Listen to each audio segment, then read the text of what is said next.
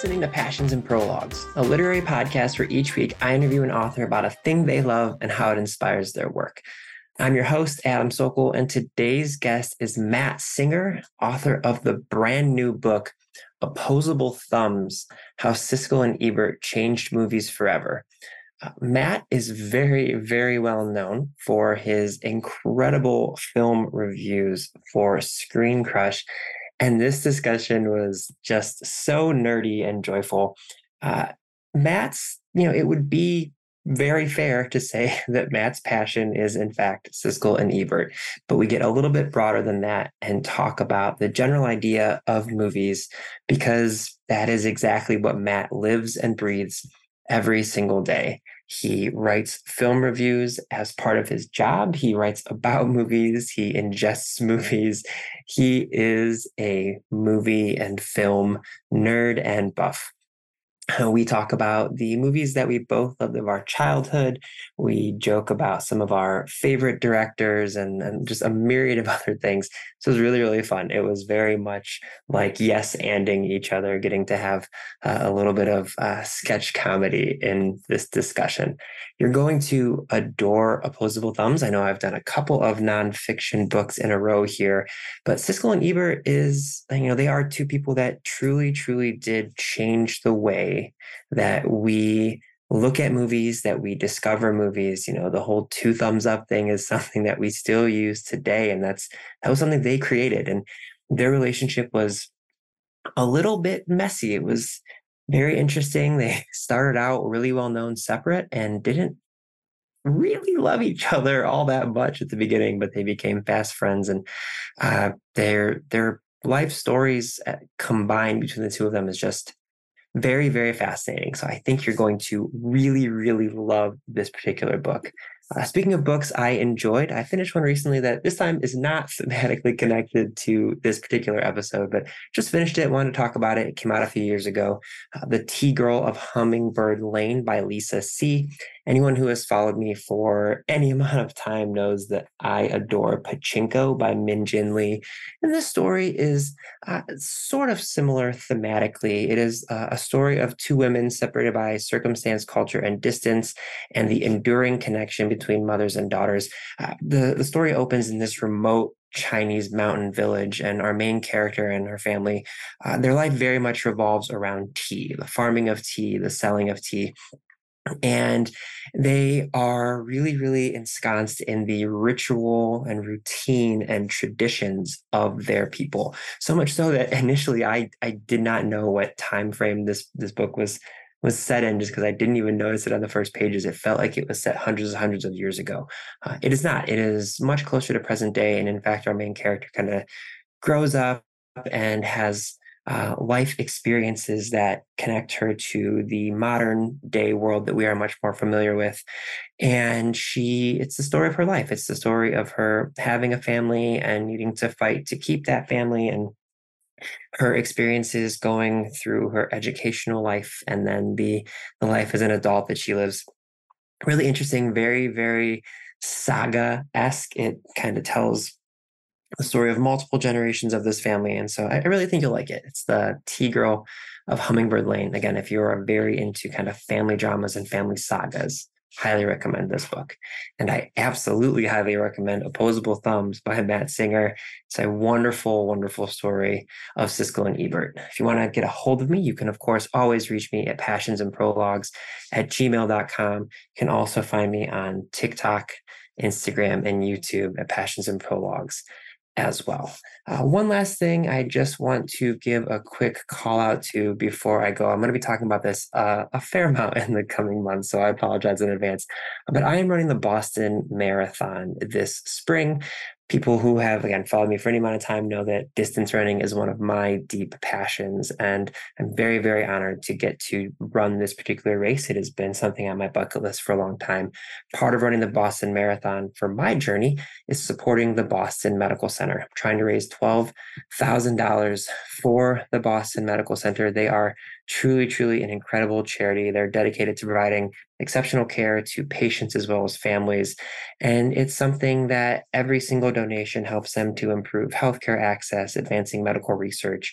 and just the overall well-being of their patients and families. So I'll put a link in the show notes here. If you have a few bucks, you can donate. Again, I'm trying to raise $12,000. I have a few months to do it, but I would deeply appreciate it if you're able to do that. And if not, if you can just share the page with others who might be able to, that would be wonderful too. Okay. It's a lot of housekeeping. I appreciate your patience. I am so excited for you to take a listen to this conversation with Matt Singer, author of Opposable Thumbs, Passions and Prologues.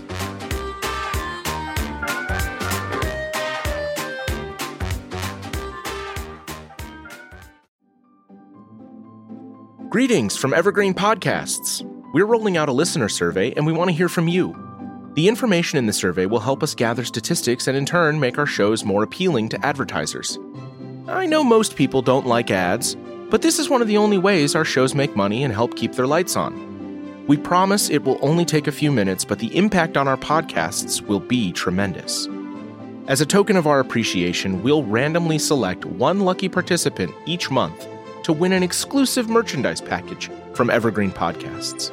Head to evergreenpodcast.com/listenersurvey to help a show and possibly get some free stuff for doing so.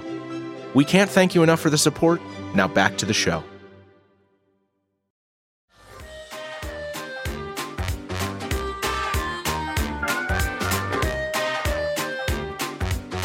Okay, Matt, what is something you are super passionate about that we are going to be discussing today? Well, as shocking as this may seem based on the book I have written, I am certainly very passionate about movies, the world of movies. Yeah, and we'll get into the book in just a little bit, but obviously, in addition to writing about Siskel and Ebert, you also are an editor and critic at Screen Crush, and you live and breathe movies. So let's start at the beginning, though. Do you remember what was either the first movie when you were a kid that kind of captured your attention or gave you that feeling where you're like, oh my God, what is going on here? What is this thing? I don't know what the first movie necessarily was, but when I look back at that period, the movies that I remember watching the most were things like Spaceballs, things like Ghostbusters, very goofy comedies was certainly the first sorts of movies that I really loved. I mean, also, I was into Star Wars or, all the things I was born in 1980. So all the things you would imagine a child of the 80s would be into, I was into those things. I always thought I was, the biggest dork about Star Wars or whatever it was. And then later, now I look around and I go, oh, actually, I wasn't as crazy about Star Wars as I thought. Yeah. I mean, but the movies that I would watch endlessly and have vivid memories of watching at that age, it was comedies. It was your Ghostbusters, your Spaceballs, your Airplanes, your Naked Guns, your Wayne's Worlds. I have two kids now. One of whom is the older one is almost 8, and I look at her and her sense of humor, which is the dumber, the sillier, the grosser, the better. And it's genetics are real. They really, I cannot deny that is my kid, because there's nothing she loves more than watching a movie where somebody gets hit in the groin. That is pure cinema to her. Yeah, no, it's so funny how the types of movies and everyone always talks about whatever Saturday Night Live crew you grew up with is always going to be your favorite, but I feel like it's the same thing with the types of movies. I'm just a few years younger than you, so very much the same thing. You mentioned Spaceballs and stuff, but also Dumb and Dumber and Tommy Boy, and so even though that's what I would say is very high end, the best possible version of slapstick humor, it is still very much like you said. I will never not laugh at watching somebody fall down a flight of stairs once I know they're okay, and it's I think it's a safe space. The world is really hard and shitty sometimes. It's funny to watch someone get kicked in the groin. I think that's okay. Yeah, no, I completely agree. And I guess I'm a couple years older, but I mean, I was watching, these movies I mentioned were the ones that I was watching on home video. I was watching them on VHS tapes, most of them, recorded off of HBO or cable or something. Yeah. But I saw all those movies you mentioned. I was going to the theater. Those were the movies that I was, the first movies I was paying to see with my allowance, or maybe my parents would take me to some of them, or go with friends with their parents. Yeah, I had a very intense, you mentioned Dumb and Dumber. I had a very intense relationship with Jim Carrey. His early films, those were, yes. Oh my goodness. Ace Ventura, Pet Detective. That was a film that once upon a time, within the first couple of years after the movie came out, like I had seen it so many times, I could almost enact it as like a one-man show. I could recite every line, I could imitate. It was frankly embarrassing. You look back on it now and you're like, can you imagine my parents having to endure just the absolute obnoxiousness and nonsense that I was spewing at them all the time, or my friends, if I had any friends that I was doing this to? But I did it. There's no point in not, pretending or lying now. It's the truth. That's who I was. No, listen, my brother is a few years older than me, and like we were best friends growing up. We still are. And I know he listens to this, so he'll probably be laughing at this. But like we still, like we'll, with our group of friends, we'll still text each other like quotes from Monty Python, like Holy Grail. Sure.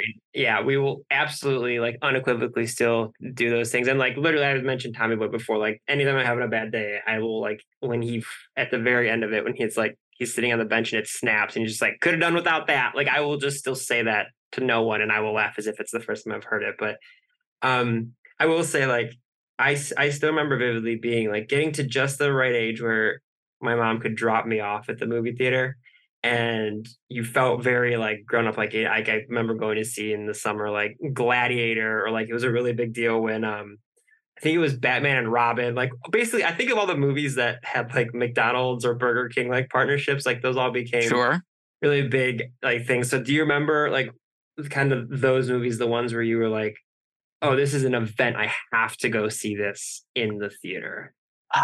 The first movie I can think of in that vein would be 89 Batman. I mean, I can remember and I was already a comic, I mean, really before I was a movie lover, like a movie nerd, beyond watching just dumb comedies, I was a comic book fan. That was really my first obsession as a kid. And so I was already sort of primed for any sort of superhero movie. But I remember just the insanity around the 89 Batman. It was unbelievable, the amount. I remember kids at elementary school, were getting the Batman logo shaved into their head, the back of their head. I knew a kid who had the Batman logo, which, I mean, that's a ridiculous thing to do at any time. But now that superhero movies are so central to the culture, pop culture and movie world, it seems slightly less deranged. At that time, like I said, I was obsessed with comics, but I didn't talk about it. I didn't tell my friends I read comics. This was a secret shame that I hid from the world.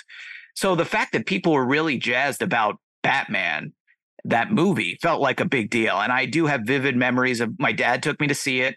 We went to the Brunswick Square Mall, to a movie theater that there's still a movie theater there, but it's not the same. They like totally redid it. So I don't count it as the real thing. And I remember we showed up, and I vividly remember they had in the lobby a display case of like comic books and stuff. And I remember being transfixed by it and not wanting to, I was so into it. I didn't want to even go into the theater. And I remember they had a copy of the Batman storyline, A Death in the Family, which is the storyline where Jason Todd, the second Robin, not the original Robin, that was Dick Grayson, but the second Robin, Jason Todd, he was killed by the Joker. And I didn't know anything about this. I was, I guess probably 8 or 9. And so I just knew Robin as Robin. I wasn't a regular reader. I was sort of the kid who was begging for comics when you go to the supermarket, or watching cartoons. Hadn't really reached that fanatically reading every month stage yet. So I just remember being like, wait, what? Robin is dead? They're killing Robin? Is he going to? And I remember my dad having to be like, dude, the movie is starting. We have to go in now. We have to go in. And like he was dragging me away to get into the movie. And the opening credits had already started. The famous, the opening where it's going through the Batman logo with the Danny Elfman score was already playing by the time we sat down in the back of the theater. So yeah, that would be the first one I can remember as being a big event. And then of course you get a little older and then you start to realize, these events can often be manufactured hype, and they are terrible. And we could talk about that too, that I remember, the first movie that I really remember being an event and then going to and thinking, this is garbage was, I think it's the 98 Godzilla. Oh, American. I didn't want to cut you off, but I was like, he's going to say the Matthew Broderick Godzilla. Yeah, which was, another massive hyped, I don't know what, it definitely had some sort of fast food tie-in, maybe. Was it Taco Bell? I don't know. Well, almost certainly Taco Bell. Yeah, it had a tie-in. It had tons of advertising, marketing, cross promotion. It was, it's the American Godzilla. This is a huge deal. And I bought in. I was there. Now I'm, probably 17, I would guess, at the summer of 98. And I was like, this. And from very early on in the movie, you're like, oh, this is terrible. This is junk. This stinks. And that was really the first one I remember of those big event movies where I was like, oh, they could lie. They could say this is a big deal, but that's actually not a big deal. It is bad. And, you have to become savvy about the marketing and how they kind of, they drum up that level of attention to get you into the theater. Yeah. Yeah. First off, can't let it go by. That's incredible, Professor Frank, by the way, just phenomenal. Oh, that's just my actual speaking voice. That's how I work very hard to sound like a normal person, but thank you, I guess. Fantastic. No, I know what you mean, because like back when we were kids, like obviously, you could in theory, I guess, find reviews of things, and this will get into a little bit about Opposable Thumbs, your book about Siskel and Ebert. Like, yes, you could find reviews of places, but like really it was like, I was joking about Batman and Robin, but I had an uncle who like helped manage a bunch of McDonald's. And so we would get the like what they claimed to be collector's items, toys and stuff. Yeah. And for the longest time, my parents still had the like Batman and Robin glassware that you could get. Ooh, nice. Cool. Yeah. We also had the Flintstones ones, which like the Flintstones, like yeah. I definitely had the I think, well, this is Batman Forever. But I definitely had the Riddler's glass cup. Again, Jim Carrey. I had the Riddler's glass cup for sure. So yes, I know all about yes, I would fixate on those things as well. I didn't have the connections that you had apparently in the fast food industry. Listen, I'm a little jealous about that, but did we have the Transformers that turned in from Fry's to a wow. maybe we did. I don't want to brag. Wow. But, okay. This is all to say, like you said, it was obviously much easier. I don't want to say much easier, but they could, if they had enough money, they could make a marketing campaign where it was like, hey, you should go see this. It's the event of the summer. But like, how did you go from being a movie lover to being like, this is something I genuinely don't know. Obviously, you've written a number of books, but like the thing that people likely know you from is you are a critic. You also review films. So like, how does one get into that world? Like Siskel and Ebert made it a thing people know about, but like, how did you go from, man, I really love movies to like, I want to make talking about and writing about them my career? Well, a lot of it had to do with Siskel and Ebert. Honestly, that was the thing that really turned me from the kid who liked watching dumb, silly comedies into someone who was like, wow, movies are interesting. They're exciting. They're enlightening. They're art.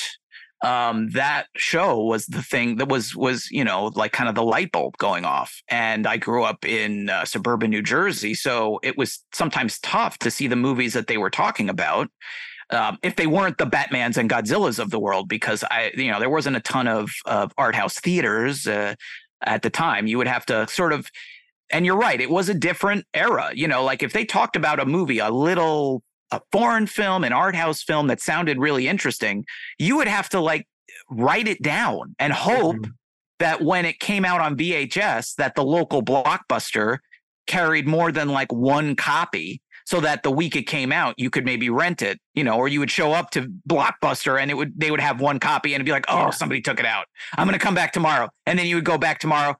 Somebody took it out again, or they didn't return it, and you would ask the clerk and they would be like, please leave me alone. I'm working at Blockbuster. I don't want to talk to anyone. It was a completely different universe. So it really required a level of dedication and nerdiness and passion that, you don't necessarily need these days. Nowadays, if there's a movie like that, odds are you can watch it right now. You might be able to watch it without standing up. You know what I mean? You can watch it by clicking a few buttons, perhaps. possibly without spending a dime if it's on one of the services you already pay for. So yes, they in the show were absolutely sort of the thing that first inspired me, and then went to film school for a while and studied and had several incredibly lucky things happen to me, which, you know, is not exciting to hear when somebody is going, well, how do you do this? And yeah, you know, dumb luck is a big part of it. So that's never an exciting answer, but it's an honest one in my case. So yeah, it's a sort of a combination of all those things. Two things. One, I assume growing up in New Jersey, if you're trying to get a lesser known film, I assumed you were only allowed to watch Clerks if you're from New Jersey. Like, is that a rule? I did watch, you know, look, you can poke fun, but Kevin Smith is actually from not far from where I grew up. Yeah. And so, you know, I spent a summer in Boston between junior and senior year of high school. And one of the very first nights I was there was an indie theater, a cool theater, the likes of which I very rarely had seen in my life to that point. And they were showing Chasing Amy. And here was a movie about people who made comic books, who were cool, who had relationships with the opposite gender, who spoke, you know, eloquently but amusingly. That was like and was a movie I had seen recommended, I might add, on Siskel and Ebert.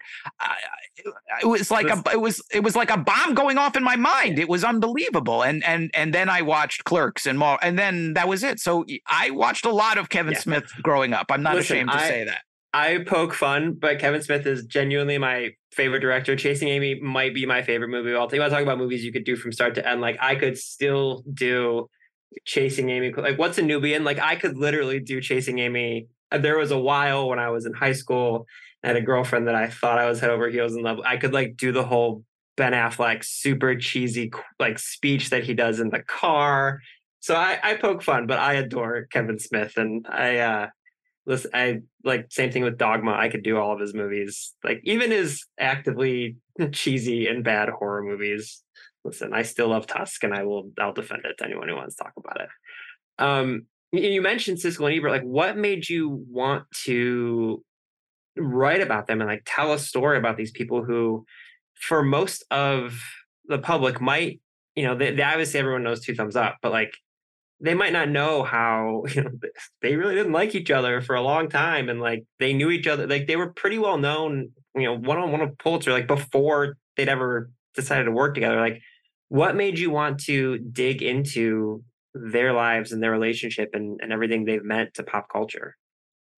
It really came down to my love of the show and, you know, I wanted to read this book. And at a certain point, it's like, if you want to read it, you might have to write it, kind of a thing. Mm-hmm. And I mean, that was why I've always felt like there should be a book about this. And, you know, certainly Roger Ebert, a hero of mine and a great writer, wrote a lot of amazing books. I have a whole Roger Ebert shelf on my bookshelf in my place. And he wrote a great memoir, but his memoir, Life Itself, it's not the Siskel and Ebert story. Right. You know, it's however many hundreds of pages in that book. There's 3 chapters about Siskel and Ebert. It's not about this. Mm-hmm. It's very much, you know, that's a part of his life, but in that book, it's not the whole story. Mm-hmm. And I just felt like there was room for this book to exist. And so, you know, after I had written other things and I was looking for something to do next and was kind of batting around topics, I made a list that I was supposed to show to my literary agent. Mm-hmm. And I showed it to my wife first. And she was like looking at it and going, well, where's Siskel and Ebert? Because it was not on the list at first. And she knows me and my insanities. And so she correctly assessed that it at least should be in the discussion. And I told her that, you know, the honest truth was that I was a little intimidated to write a book about it because the show means so much to me. Gene and Roger were such great critics and writers. And how do you write this and not invite these comparisons to them and to their work? And her response was, you know, stop being a dope, stop being yourself, and get over yourself. And if anyone else does it, you're going to be pissed off that you Mhm. didn't. And, spite is a really powerful motivator, anger and rage. And she was right. And so it wound up on the list, and that was the topic. And she was right. I mean, it was something that I would love to do, and I'm really happy with the results. And I'm glad that this book now exists for everyone to read, not just for me. So I'm always curious when talking to people who have written biographies. How did you go about your research process? And these two people that obviously you had a lot of knowledge in, but to write something like this, you have to really get into the nitty gritty. So can you kind of take me through and speaking of nerdy questions, I know this is a nerdy one, but I genuinely am always fascinated by where does one go to find intimate and nuanced details about Siskel and Ebert? Right. Well, I mean, part of it was interviewing, people who knew them, worked with them, friends, loved ones, coworkers. That's a big part of it, certainly, because unfortunately, neither one is alive now. So I can't talk to them. Getting their voice into the book as much as I could was another big part of the research, which was, they did a lot of interviews during their career. And so it was a lot of, online research, libraries, finding people who had treasure troves of articles about them, and trying to hunt down as many places. eBay was actually a really useful place where I found some random things that probably I would not have found otherwise. I found this one issue of Culver Military Academy Alumni Magazine, which Gene Siskel went to this military academy, and in either the very late 70s or very early 80s, they did a profile on him, and it's very long and has a lot of his biography is in there. It has him talking about how he got his job, what he likes to do, his passions, his interests, all these kind of things, which I've never seen this anywhere else. It just was fortunate that I found it. Somebody was selling their, God only knows why they didn't want to keep their copy of Culver Alumni Magazine issue number 45 forever and ever. But someone was getting rid of it, and they put it on eBay, and I was able to grab it. And it turned out to be an incredible resource. And I found a few other things like that, where they were just random articles in random magazines and newspapers, where sometimes I'd buy something on eBay and I'd look at it and go, well, this isn't all that useful. And then there were other times where I was like, this is fantastic. So it really was about casting a really wide net and trying to find as many sources as I could find, and going through all of them, cataloging all of them, and then seeing, okay, well, what do I have? What do I need? What can I supplement by talking to people? Who can I talk to? And then the last element of the research was watching as much of the show as I possibly could. Was there any, and you don't have to give the funniest or best details away, people got to read the book to do that, but were there any things that you discovered about them that you were just like, holy shit, I had no idea about X, Y, or Z? You're like, that's pretty wild or interesting. From the show or about them? About them specifically.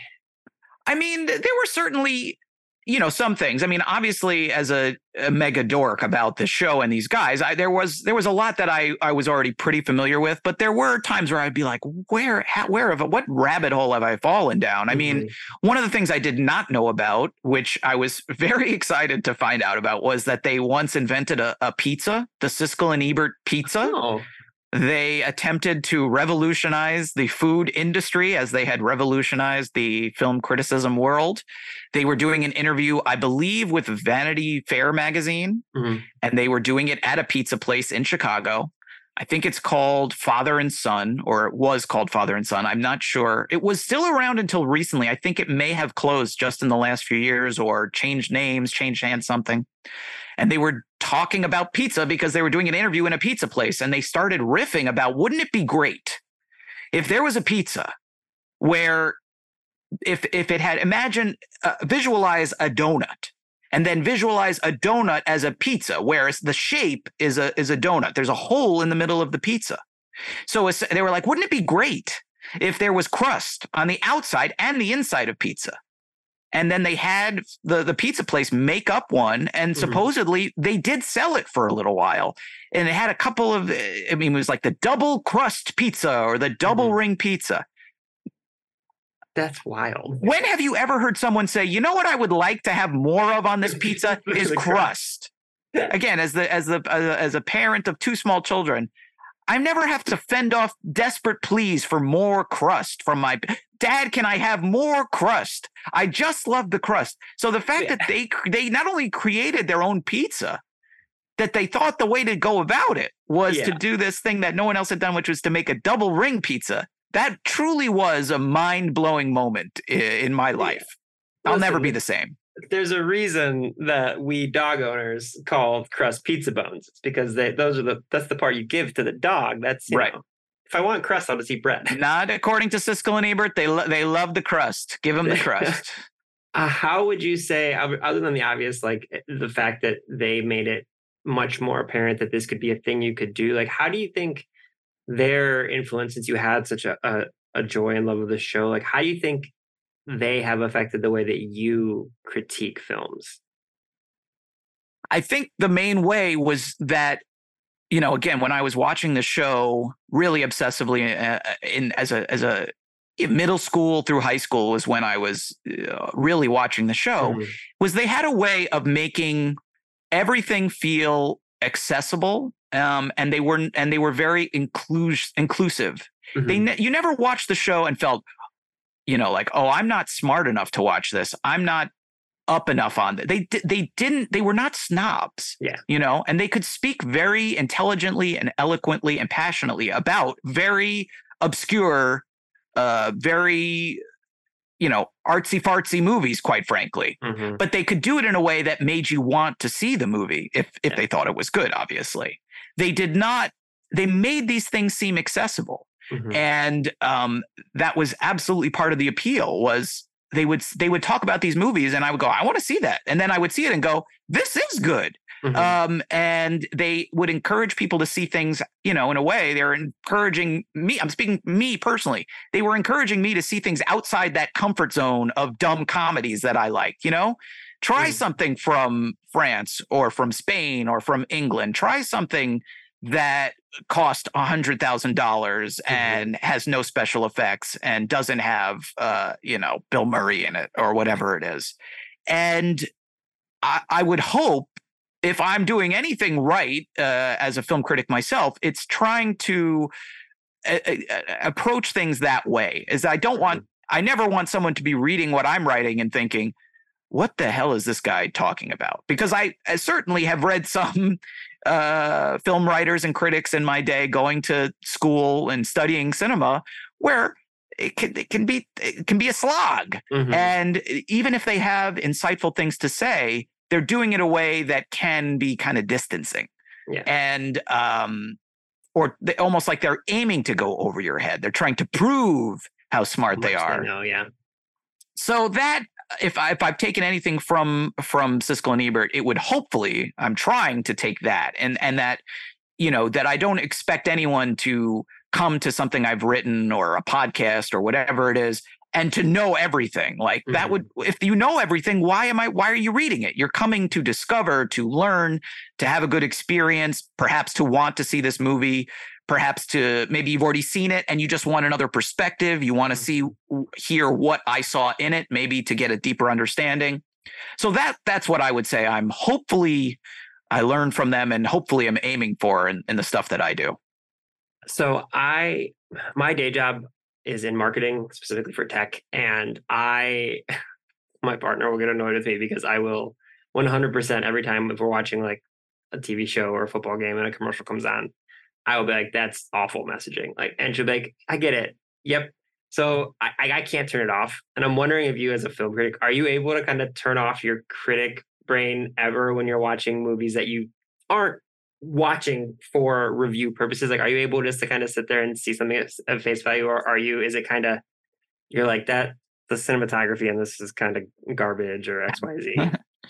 So are you asking, like, am I completely dead inside, or do I have some semblance of a soul that can be touched and moved by the magic of cinema? Yeah, that's a more direct way of asking it. Yeah. No, I'm dead inside. No, I mean, I hesitate to ever, and I'm not getting upset that you said it, but like I'm always wary of anyone who ever says like, turn your brain off about anything, including movies, because to me, that's not really a fun way to enjoy anything. Or if you have to turn your brain off to enjoy something, how good could it possibly be? Like that's a defense you sometimes hear about, like those events movies we talked about earlier. It's like, well, what did you think of it? I thought it was pretty bad. It was a piece of junk. What did you think? Oh, if you turn your brain off, it was, and it's like, well, shouldn't we aspire to live in a world where we can enjoy something big and spectacular that's also doesn't insult our intelligence? Yeah. So I will say, I watch a ton of stuff with my kids. It's one of my favorite parts about having kids is introducing them to things that I love or I loved as a kid, introducing things I like now, seeing their reactions. And it is interesting to see things through their eyes. Yeah. Because they're not dead inside like I am. So, seeing the way, for example, my older daughter loves Home Alone. It's not a movie I would say is a bad movie. May have gotten 2 thumbs down from Siskel and Ebert, as a matter of fact, but it was not one I would necessarily give a thumbs down. But just would think I liked it when I was a kid. It was a funny movie, but to see it, watch how hard it makes her laugh. Yeah. It does make you appreciate it on some level that even if you are dead inside, that you can see the joy that it's giving to this 7-8-year-old kid. Yeah. That's a really special thing. And I'm very glad that I get to witness moments like that. That's awesome. I have 2 more questions for you. One, you mentioned Home Alone, but like, what is something that you have reintroduced to your kids that does, let's spin it positive, that does still kind of hold its own, and you're like, oh man, this really stood the test of time. What's something, again, other than Home Alone, obviously, which I agree is still a wonderful movie. What's something that you've shown them, and like as you were rewatching it with them, in addition to seeing it through their eyes, you were like, man, I still enjoy this. Yeah. I mean, a lot of the movies we watched together, I think, are really great. Ghostbusters was one of the first movies I think we talked about today. My older daughter loves Ghostbusters, and we've watched now every Ghostbusters movie and a lot of real Ghostbusters cartoons because she got so into it when I showed it to her. And I think that movie is still...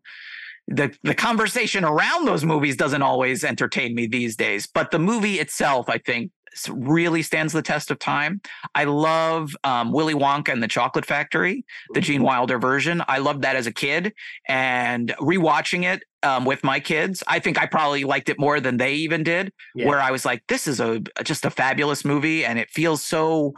The humor in it really, to me, in a way, feels kind of ahead of its time. It reminds me like the humor in it of like The Simpsons. Yeah. The style of quick cutting away from jokes and the really dry humor of it, and the satire of media and that sort of stuff. I think that movie holds up really, really well. So there's 2 examples for you of movies that my kids like, and I like just as much or more than they do. Beautiful. All right. I have last question for you. I usually ask the author who's come on to give a recommendation of any kind. I'm gonna pigeonhole you and spin it around into your book. What is a movie you have seen recently that you would give 2 thumbs up that you think people should check out? Well, I recently saw the new Martin Scorsese movie, Killers of the Flower Moon, and here's a hot take for you. This is gonna scorch up the internet. Stand back. Martin Scorsese is a good director. That guy knows. Yeah, I know. Calm down. I've lost it. I'm just going to say, I'm just letting it all out there. That guy is good. That guy knows what he's doing. And, I've seen so already before a lot of people have even seen it, these ridiculous takes. It's too long. It's Scorsese. He says these mean things about Marvel movies. How dare he? And I say this as someone who loves Marvel movies. I wrote a book about Spider-Man. Come on, people. Yeah. This movie is incredible. It is long. It's 3.5 hours, but it is just a profound and moving and beautiful and heartbreaking and eye-opening 3.5 hours. And when it was over, I could have watched another hour. And the last scene of this movie is so good, and I would never think of spoiling it, but just the last few moments of this movie are incredible and honestly like made me weep. I mean, it is unbelievable. So that is a movie that I would give multiple fingers and toes up. I would encourage people to see. Judge it for yourself. I think it's an incredible movie. Perfect. Well, speaking of incredible things, Opposable Thumbs is such a phenomenal book. I was so excited to get to talk to you about it as a film dork myself. This is just a wonderful conversation. Matt, thank you so much for joining me today. My pleasure. My pleasure.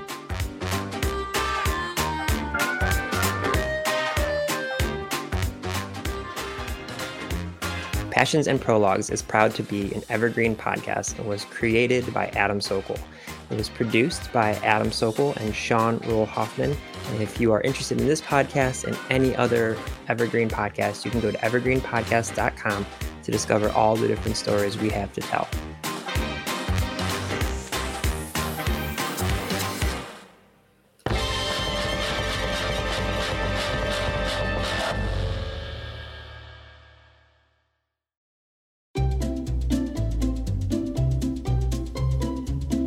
Hello, and welcome to Novel Conversations, a podcast about the world's greatest stories. I'm your host, Frank Lavallo, and for each episode of Novel Conversations, I talk to two readers about one book. And together, we summarize the story for you. We introduce you to the characters, we tell you what happens to them, and we read from the book along the way. So if you love hearing a good story, you're in the right place. Our 9th season is coming this fall. Tune in to hear from some of the all-time great authors, Charles Dickens, Jules Verne, F. Scott Fitzgerald, and more. Subscribe to Novel Conversations wherever you listen to podcasts.